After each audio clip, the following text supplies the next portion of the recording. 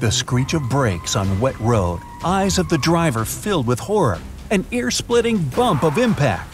You open your eyes to the rain falling on your face and don't see anything through the blur at first. Then your vision clears, and you see the gray sky and the black spot of a face above you. "Are you all right? I'm so sorry, I didn't see you." You get up with the help of the driver who hit you. Thankfully, apart from torn clothes, no serious damage has been done, and you don't even feel pain. Your exoskeleton took all the impact upon itself. The driver offers to call an ambulance, but you refuse. Still, you both wait for the police to arrive. You tell them it was your fault for crossing the street in a wrong place. They give you a warning and let you both go. At home, you take off your shirt and check the chitin plates on your side. They seem absolutely fine. Exoskeleton is such a wonderful evolutionary feature after all. The plates are hard enough to take a serious impact without breaking, yet they're also flexible, acting a bit like a spring when something hits them. By the way, about that hit, you clearly remember that you didn't run across the road as fast as you used to. You frown and swing your arms and legs, then bend at the waist to check your suspicions. It's becoming harder for you to move. The shell is too rigid. Well, it's time to molt then. You take a couple of deep breaths and then inhale as hard as you can. You hear cracking from behind. That's the hard shell coming apart. Your body's grown and it feels awkward inside the exoskeleton, but the outer part of it doesn't grow. As opposed to the rest of you, it's not alive. You hold your breath, your chest pumped up, and finally the crack is large enough for you to take the carapace off. But first, you get up and take a small crowbar from your desk, kept there for this exact reason. You push it under the plates in your arm and free your elbow joints. Feels like freedom. The hard stuff falls on the ground, and underneath there's a soft and wrinkly skin, getting harder as you watch. With your new and a bit bigger arms, you reach behind and help yourself out of the carapace altogether.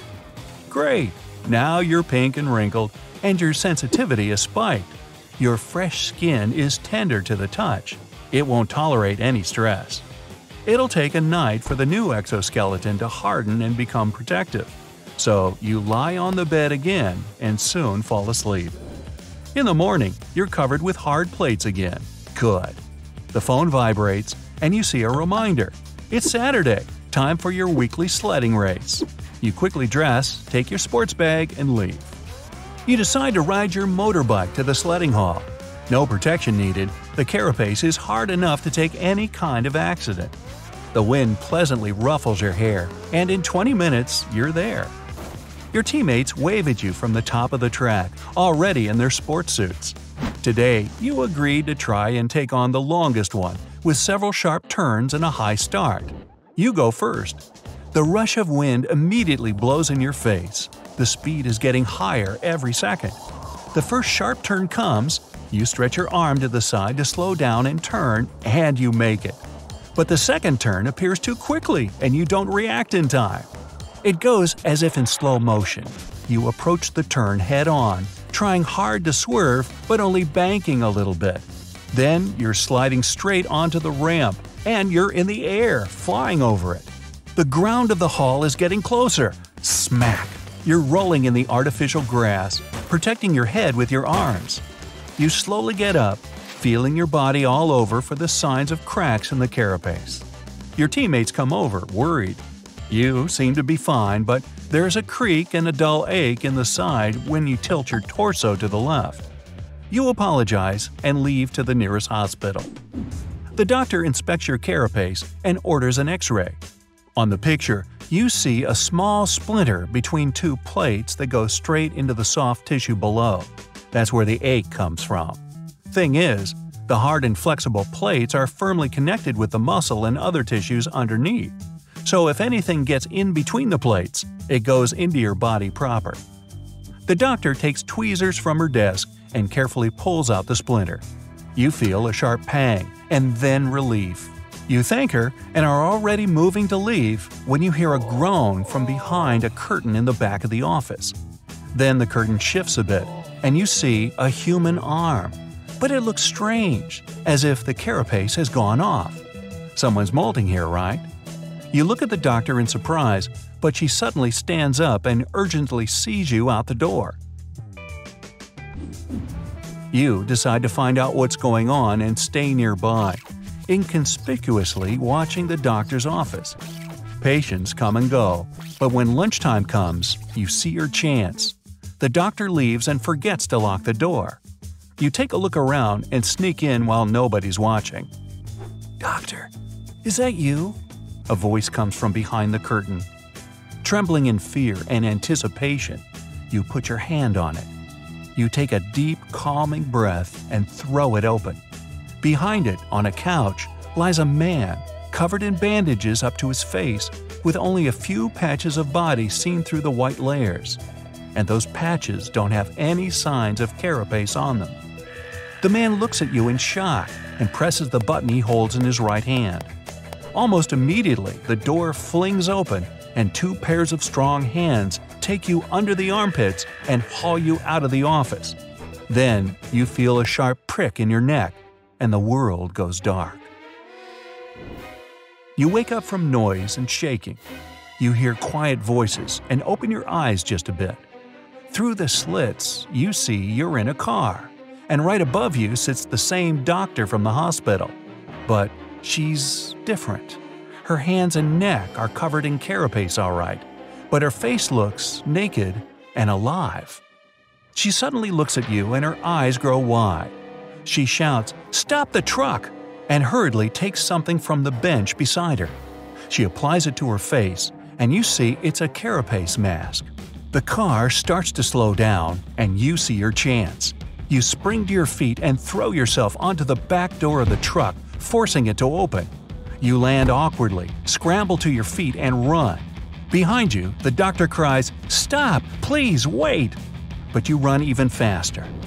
You manage to hitch a ride to your neighborhood and walk home from there. But when you approach your house, you see a suspicious car standing on the curb. With horror, you realize you've provided all your details to the hospital upon check-in. They know who you are and where you live.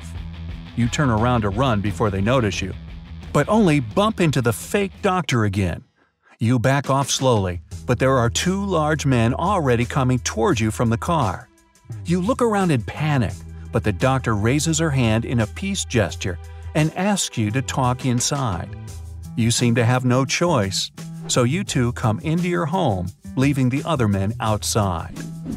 When you both sit down, the doctor takes off her mask again.